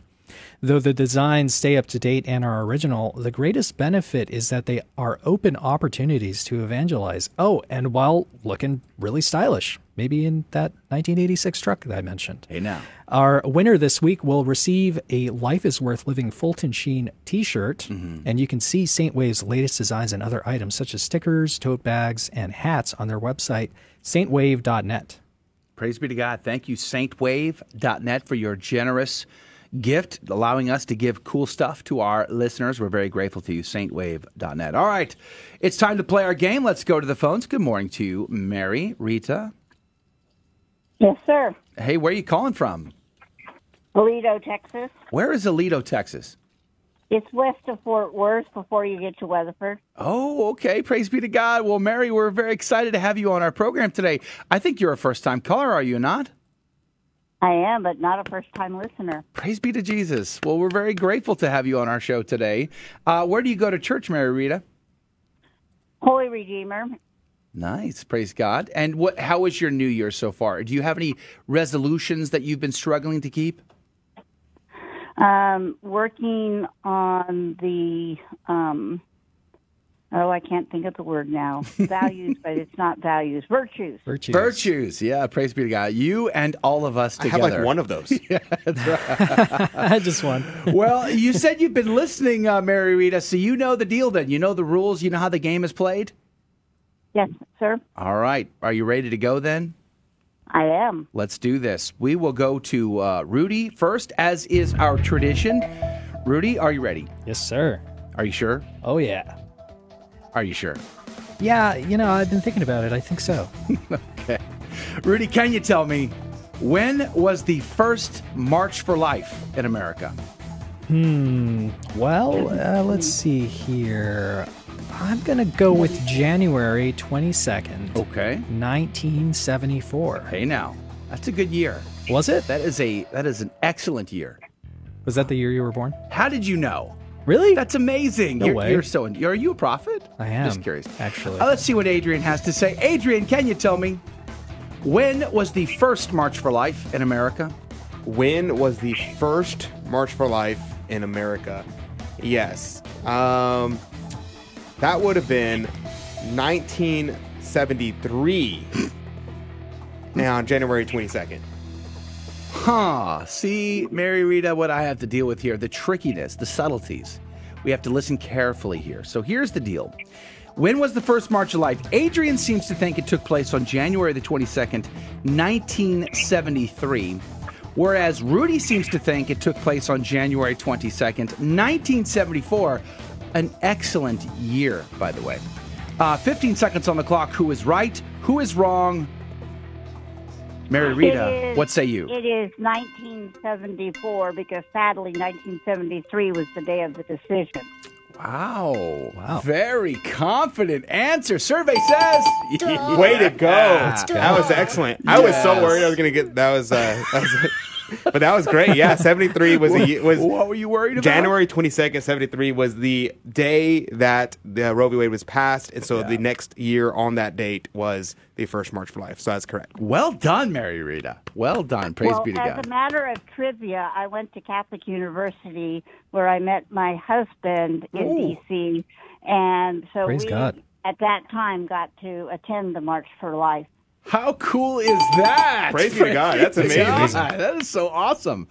All right. Well, God is so good. All right. So these are going to be easy questions for you then, Mary. You're knocking these things out of the park. Let's go to the second one. You're in for one. You're going to be in for two. I can see it coming. We're going to go to Adrian. Adrian, can you tell me? That's me. I'm Adrian. I have another question besides asking who you are. How about that? Okay. Adrian, can you tell me? Yes. Where was Roe v. Wade decided? Where was it decided? Yes, it was decided in Dallas, Texas. Unfortunately, only 4 hours from where we are right now. Okay. Rudy, you're a legal expert of some kind, I'm sure. Can you tell me, where was Roe v. Wade decided? Look, there's no need to make this all so complicated. It No? was obviously Uh-huh. done in Roe, Kansas. I'm sorry, one more time? Roe, Kansas. Sorry, I got a little morning phlegm going. Row, you said row Roe, your Kansas. That's correct. Huh. Is that like outside Wichita or something? Is that next to McCorgy, Kansas? All right. Here's the deal, Mary Rita. Rudy seems to think it took place in Roe, Kansas, whereas Adrian seems to think it was Dallas, Texas. 15 seconds on the clock. Who is right? Who is wrong? Mary Rita, what say you? Sadly, Dallas, Texas. Survey says... Yeah. Excellent. Hey, she's knocking it out of the park. There's zero chance she doesn't get all three. Softball question. Wow. Congratulations. You're in for two, Mary Rita. Those were two very easy questions. Let's see if we can't mix this up a little bit with this third one. But I'm going to be honest with you. I don't think you're going to find this hard at all. It is the hardest question we've ever had. Ever? Ever. You said that yesterday. Easily the hardest question we've ever About the had. other question yesterday. I'm just telling you, this is today is a new day. Are you keeping track of all the hardest questions ever? I am. This is the hardest question we've ever had. Mary Rita, I don't think it's this hard. I'm just going to say that. All right, here we go. Back to Rudy. Rudy, what group overwhelmingly leads the pro-life movement in America? That is a really easy question. Yeah. Okay. The answer is the Catholic Church. The Really? one holy Catholic and Apostolic Church. Interesting. We are the leaders. Okay. The most Okay. outspoken. The most outspoken. Okay. Well, let's just get a second opinion here. Adrian, can you tell me what group overwhelmingly leads the pro-life movement? Well, I hate to break it to us Catholics, but the evangelicals have us beat. Do they? Yeah.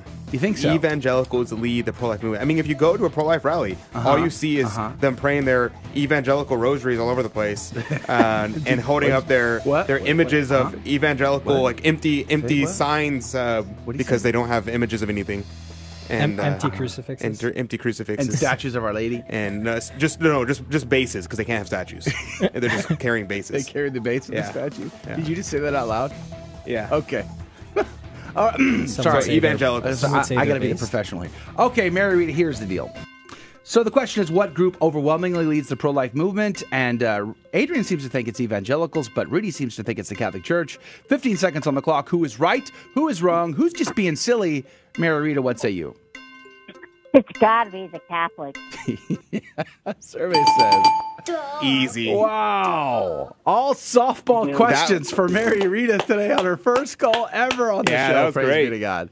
Well, Mary Rita, thank you for playing our game and having a laugh with us. We're very grateful. And I got to tell you, I think it's the coolest thing ever that you shared that story about how you met your husband and participated in that march. That is super neat. But I think Rudy right now is putting your name in the cup, are you not? And I'm shuffling You're all. mixing it all up. So I can't say, Mary Rita, whether or not it is God's will that you will be drawn out of that cup, but it's possible. It's quite possible. All right. I have a ticket in my hand. Do you have a ticket in your hand? Our winner is Kim Sunderman. Oh, Kim Sunderman! Praise be to God. Congratulations, Congrats. Kim. Well, Mary Rita, I'm sorry it wasn't God's will that your name come out of the cup today. Oh, well. But it was fun. Thanks for calling in. Next time. You were a lot of fun. Thanks for doing that. And thank you for You're listening to Catholic Drive Time. We really appreciate that. God love you. Have a great day, Mary Rita.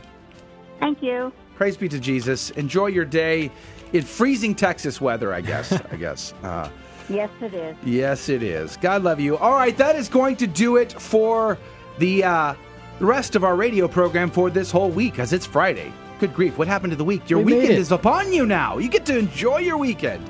Hopefully you'll go to one of the pro-life rallies near you, if not in Washington, D.C. If you do, Come say hi to me if you're in Austin. in Austin, talk to Adrian Fonseca. We'd love to get the report on that on Monday. But if you want to hang out with us for the after show, go to one of our live video feeds, Facebook, YouTube, Twitter, Odyssey, We're on LinkedIn. Go to grnonline.com/CDT to get those links. And don't forget to pick up your car raffle tickets and support Catholic Radio. God love you and God bless you. Thank you for joining us on Your Catholic Drive Time, where it is our pleasure to keep you informed and inspired. Join us Monday through Friday at the same time, right here on your favorite Catholic radio station.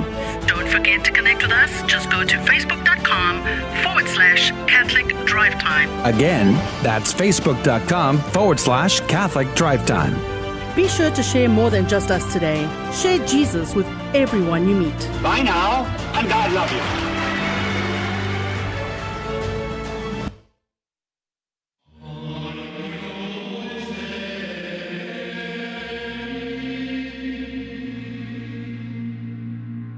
The Guadalupe Radio Network now brings you the Holy Sacrifice of the Mass from the chapel at Our Lady of Corpus Christi in Corpus Christi, Texas.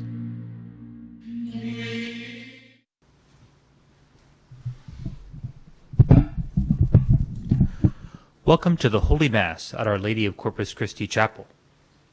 Today we celebrate the Feast of St. Agnes. The intention for today's Mass is for all of our online viewers and for those joining us through Guadalupe Radio. A mighty fortress is our God, a bulwark never failing, a shelter amid the flood of mortal ills prevailing. For still our ancient foe does seek to work us woe. His craft and power are great, and armed with cruel hate. On earth is not his equal. In the name of the Father, and of the Son, and of the Holy Spirit. Amen. The grace of our Lord Jesus Christ, and the love of God, and the communion of the Holy Spirit be with you all. And with your spirit. Brothers and sisters, let us acknowledge our sins and so prepare ourselves to celebrate the sacred mysteries. You were sent to heal the contrite of heart. Lord, have mercy. Lord, have mercy. You came to call sinners. Christ, have mercy. Christ, have mercy. You are seated at the right hand of the Father to intercede for us. Lord, have mercy. Lord, have mercy. May Almighty God have mercy on us, forgive us our sins, and bring us to everlasting life. Amen. Let us pray. Almighty ever-living God, who chose what is weak in the world to confound the strong, mercifully grant that we who celebrate the heavenly birthday of your martyr, Saint Agnes, may follow her constancy in the faith through our Lord Jesus Christ, your Son, who lives and reigns with you in the unity of the Holy Spirit, God, forever and ever. Amen.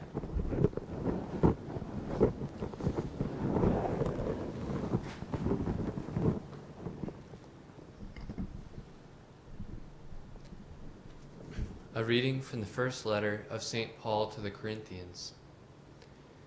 Consider your own calling, brothers and sisters. Not many of you were wise by human standards. Not many were powerful. Not many were of noble birth. Rather, God chose the foolish of the world to shame the wise. And God chose the weak of the world to shame the strong. And God chose the lowly and despised of the world, those who count for nothing, to reduce to nothing those who are something, so that no human being might boast before God. It is due to him that you are in Christ Jesus, who became for us wisdom from God, as well as righteousness, sanctification, and redemption, so that, as it is written, whoever boasts should boast in the Lord. The word of the Lord. Thanks be to God. The Lord is my shepherd, there is nothing I shall want. The Lord is my shepherd, there is nothing I shall want. The Lord is my shepherd, I shall not want. In verdant pastures he gives me repose. Beside restful waters he leads me, he refreshes my soul. The Lord is my shepherd, there is nothing I shall want. Even though I walk in the dark valley, I fear no evil, for you are at my side, with your rod and your staff that give me courage. The Lord is my shepherd, there is nothing I shall want. You spread the table before me in the sight of my foes. You anoint my head with oil, my cup overflows. The Lord is my shepherd, there is nothing I shall want. Only goodness and kindness follow me all the days of my life, and I shall dwell in the house of the Lord for years to come. The Lord is my shepherd, there is nothing I shall want. Alleluia, alleluia, alleluia. Alleluia, alleluia. Remain in my love, says the Lord. Whoever remains in me and I in him will bear much fruit. Alleluia, alleluia, alleluia. The Lord be with you. And with your spirit. A reading from the Holy Gospel according to Matthew. Glory to you, O Lord. Jesus said to his disciples, "The kingdom of heaven is like a treasure buried in a field, which a person finds and hides again, and out of joy goes and sells all that he has and buys that field." Again, the kingdom of heaven is like a merchant searching for fine pearls. When he finds a pearl of great price, he goes and sells all that he has and buys it. The gospel of the Lord. Praise to you, Lord Jesus Christ. Today we celebrate one of the most illustrious martyrs in the history of the Church, Saint Agnes. In Greek, her name means pure or chaste. And at age 12, she was able to give a pure and chaste witness to Jesus, her spouse, as she was martyred in the year 304. In fact, she suffered terrible tortures, including being thrown into fire, which she came out unscathed, but many tortures for refusing to follow the government dictates to honor idols. We do not do that. We won't even offer a pinch of incense to false gods. We belong to the Most Holy Trinity, and we must stay faithful. Purity of body is chastity, and St. Agnes lived this. Purity of heart is charity. St. Agnes lived this. Purity of faith is orthodoxy. St. Agnes lived this. She was placed in chains as she was led to be beheaded finally. After many people offered to take her in marriage, other people threatened her, she just kept her focus on Christ.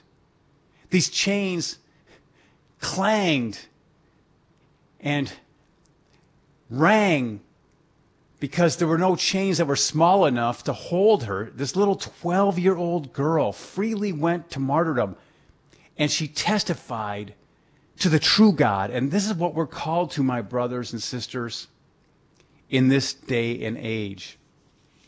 And one way we can do that is to stand up for the legal protection of the unborn children, which in the United States of America tomorrow is a day of prayer for the legal protection of unborn children. We're going to make prayer and penance and almsgiving our focus tomorrow in order to win the graces that will end abortion, that will bring about a civilization of love, that will overcome the culture of death, for the victory of the culture of life. We're close to the overturning of Roe versus Wade, that horrible decision in 1973 that has resulted in anywhere from 62 to 65 million babies aborted. So I'm preparing you for tomorrow. Although we use the example of St. Agnes to stand up and have the courage to make little sacrifices on our part compared to her sacrifice for the respect of life as sacred from conception to natural death. And so tomorrow is a day of prayer for the full restoration of the legal guarantee of the right to life and of penance for violations to the dignity of the human person committed through acts of abortions. And so we pray, we fast, we give alms, or we may even participate in special events like the March for Life, whether that be on the national or state level, to overturn Roe versus Wade. Now, I want to share with you some quotes from St. Mother Teresa of Calcutta on abortion. First, any country that accepts abortion is not teaching its people to love, but to use any violence to get what it wants. Second, it is a poverty to decide that a child must die so that you may live as you wish. Third, what is taking place in America, Mother Teresa said, is a war against the child. And if we accept that the mother can kill her own child, how can we tell other people not to kill one another? Fourth, Mother said, but I feel that the greatest destroyer of peace today is abortion. The greatest destroyer of peace today is abortion because it's a war against the child, a direct killing of the innocent child, murder by the mother herself. And if we accept that a mother can kill even her own child, how can we tell other people not to kill one another? How do we persuade a woman not to have an abortion? As always, we must persuade her with love. And we remind ourselves that love means to be willing to give until it hurts. Jesus gave even his life to love us. And the last one I have time to share with you is Mother's famous quote, even placed in the Wall Street Journal on February 25th, 1994. America needs no words from me to see how your decision in Roe v. Wade has deformed a great nation. The so-called right to abortion has pitted mothers against their children and women against men. It has sown violence and discord at the heart of the most intimate human relationships. It has aggravated the derogation of the father's role in an increasingly fatherless society. It has portrayed the greatest of gifts, a child, as a competitor, an intrusion, and an inconvenience. It has nominally accorded mothers unfettered domination over the independent lives of their physically dependent sons and daughters. And in granting this unconscionable power, it has exposed many women to unjust and selfish demands from their husbands or other sexual partners. Human rights are not a privilege conferred by government.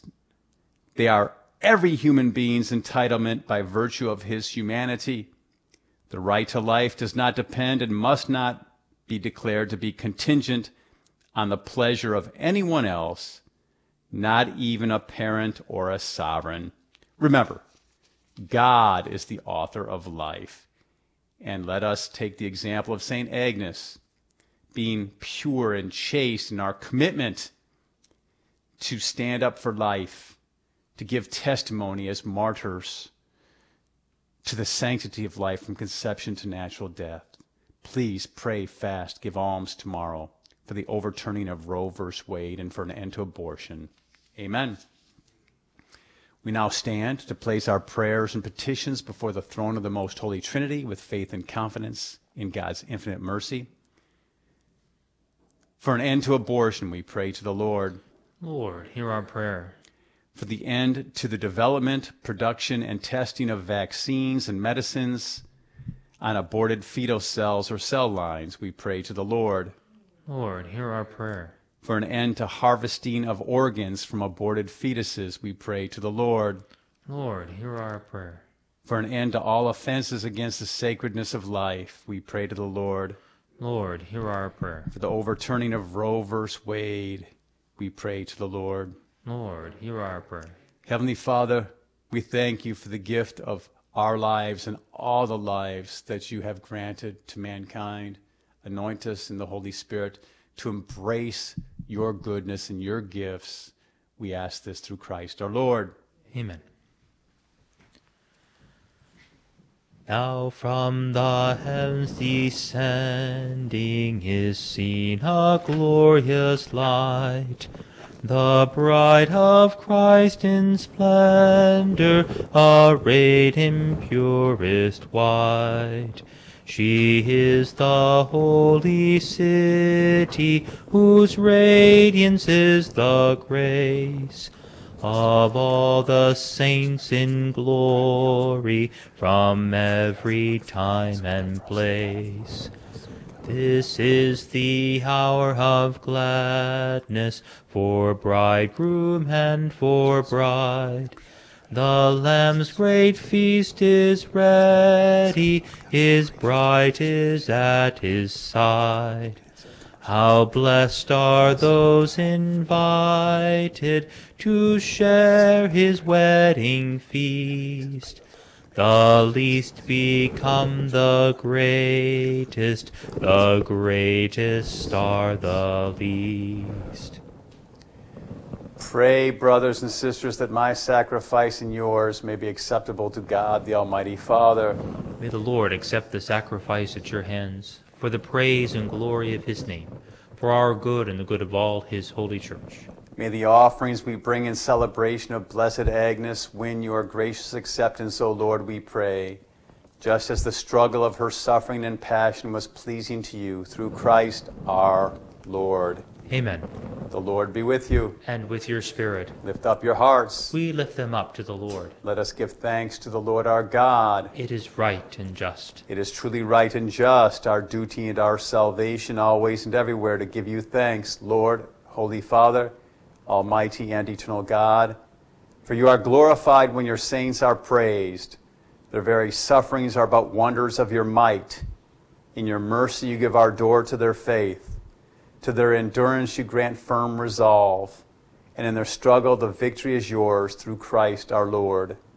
Therefore all creatures of heaven and earth sing a new song in adoration, as we, with all the host of angels, cry out, and without end we acclaim, Sanctus, Sanctus, Sanctus Dominus Deus Sabaoth, pleni sunt caeli et terra, gloria tua, Hosanna in excelsis, benedictus, qui venit in nomine Domini, Hosanna in excelsis. You are indeed holy, O Lord, the fount of all holiness. Make holy, therefore, these gifts, we pray, by sending down your Spirit upon them like the dewfall, so that they may become for us the body and blood of our Lord Jesus Christ. At the time he was betrayed and entered willingly into his passion, he took bread and, giving thanks, broke it and gave it to his disciples, saying, Take this, all of you, and eat of it. For this is my body, which will be given up for you.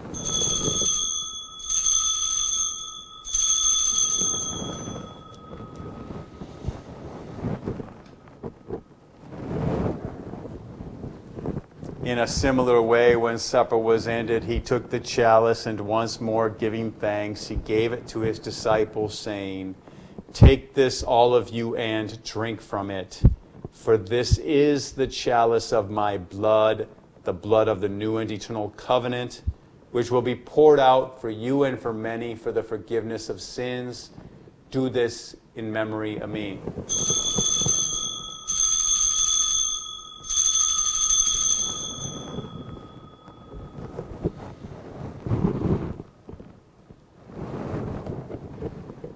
Mysterium Fidei, mortem tuam annunciamus Domine, et tuam resurrectionem confiteamur, donec venias. Therefore, as we celebrate the memorial of his death and resurrection, we offer you, Lord, the bread of life and the chalice of salvation, giving thanks that you have held us worthy to be in your presence and minister to you. Humbly we pray that, partaking of the body and blood of Christ, we may be gathered into one by the Holy Spirit. Remember, Lord, your church spread throughout the world, and bring her to the fullness of charity, together with Francis our Pope and Michael our Bishop and all the clergy. Remember also our brothers and sisters who have fallen asleep in the hope of the resurrection, and all who have died in your mercy. Welcome them into the light of your face. Have mercy on us all, we pray, that with the Blessed Virgin Mary, Mother of God, with blessed Joseph, her spouse, with the blessed apostles and all the saints who have pleased you throughout the ages, we may merit to be co-heirs to eternal life and may praise and glorify you through your Son, Jesus Christ. Through him and with him and in him, O God, Almighty Father, in the unity of the Holy Spirit, all glory and honor is yours forever and ever. Amen. At the Savior's command, and formed by divine teaching, we dare to say, Our Father, who art in heaven, hallowed be thy name. Thy kingdom come, thy will be done, on earth as it is in heaven. Give us this day our daily bread, and forgive us our trespasses, as we forgive those who trespass against us. And lead us not into temptation, but deliver us from evil. Deliver us, Lord, we pray, from every evil. Graciously grant peace in our days, that by the help of your mercy we may be always free from sin and safe from all distress, as we await the blessed hope and the coming of our Savior, Jesus Christ. For the kingdom, the power, and the glory are yours, now and forever. Lord Jesus Christ, who said to your apostles, "Peace I leave you, my peace I give you," look not on our sins, but on the faith of your church, and graciously grant her peace and unity in accordance with your will, who live and reign forever and ever. Amen. The peace of the Lord be with you always. And with your spirit. Let us offer each other the sign of peace. Agnus Dei, qui tollis peccata mundi, miserere nobis. Agnus Dei, qui tollis peccata mundi, miserere nobis. Agnus Dei, qui tollis peccata mundi, dona nobis pacem. Behold the Lamb of God, behold him who takes away the sins of the world. Blessed are those called to the supper of the Lamb. Lord, I am not worthy that you should enter under my roof, but only say the word, and my soul shall be healed.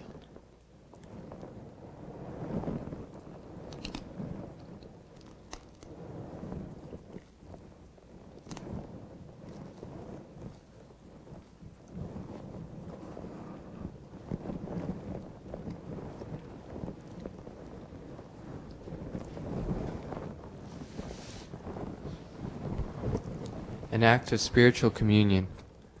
My Jesus, I believe that you are present in the most holy sacrament.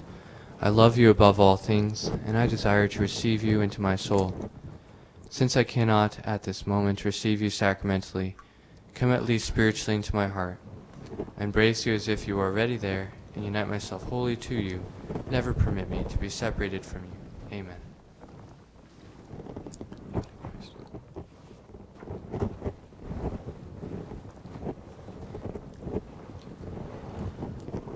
Panis angelicus, fit panis hominum, dat panis celicus, figuris terminum, ores mirabilis, manducat Dominum, pauper servus et humilis. Te trina deitas, unaque poscimus, signos tu visita, sicut te colimus, per tuas semitas, dugnosque tendimus, ad lucem in habitas.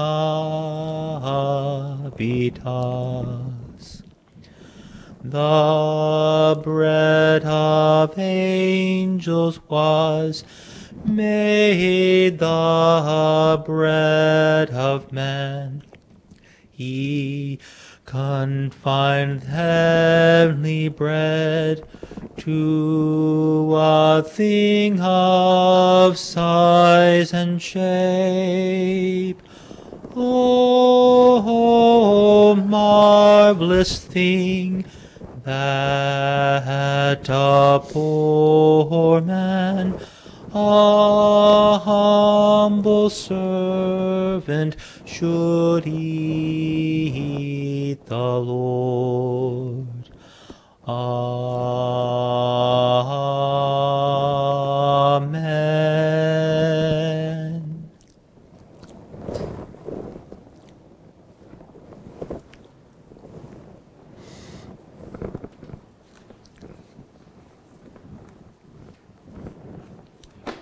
Let us pray.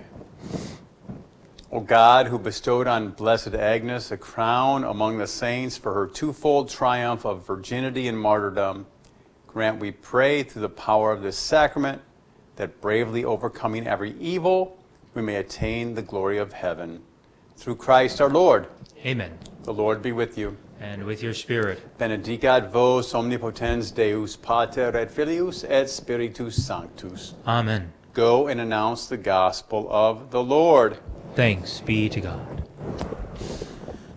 Lift high the cross, the love of Christ proclaim, till all the world adore his sacred name. Come, brethren, follow where our captain trod, our King victorious, Christ the Son of God. Lift high the cross, the love of Christ proclaim, till all the world adore his sacred name.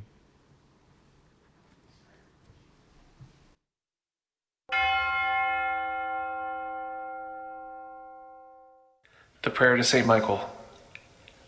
Saint Michael the Archangel, defend us in battle.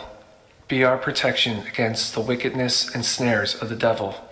May God rebuke him, we humbly pray.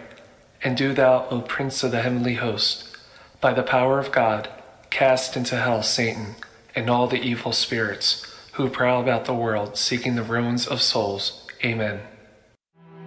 Prayer of Deliverance. Almighty God and Father, we beg Thee, through the intercession and help of the archangels, Saint Michael, Raphael, and Gabriel, for the deliverance of our brothers and sisters who are enslaved by the evil one, from anxiety, sadness, and obsessions. We implore Thee, deliver us, O Lord. From hatred, fornication, and envy. We implore Thee, deliver us, O Lord. From thoughts of jealousy, rage, and death. We implore Thee, deliver us, O Lord. From every thought of suicide and abortion. We implore Thee, deliver us, O Lord. From every form of sinful sexuality. We implore Thee, deliver us, O Lord. From every division in our family and every harmful friendship. We implore Thee, deliver us, O Lord. From every sort of spell, malefice, witchcraft, and every form of the occult. We implore Thee, deliver us, O Lord. Thou who said, Peace I leave with you, my peace I give unto you, grant that through the intercession of the Virgin Mary, we may be liberated from every demonic influence and enjoy Thy peace always. In the name of Christ our Lord. Amen. Celebrating the culture of life. This is the Guadalupe Radio Network. Radio for your soul.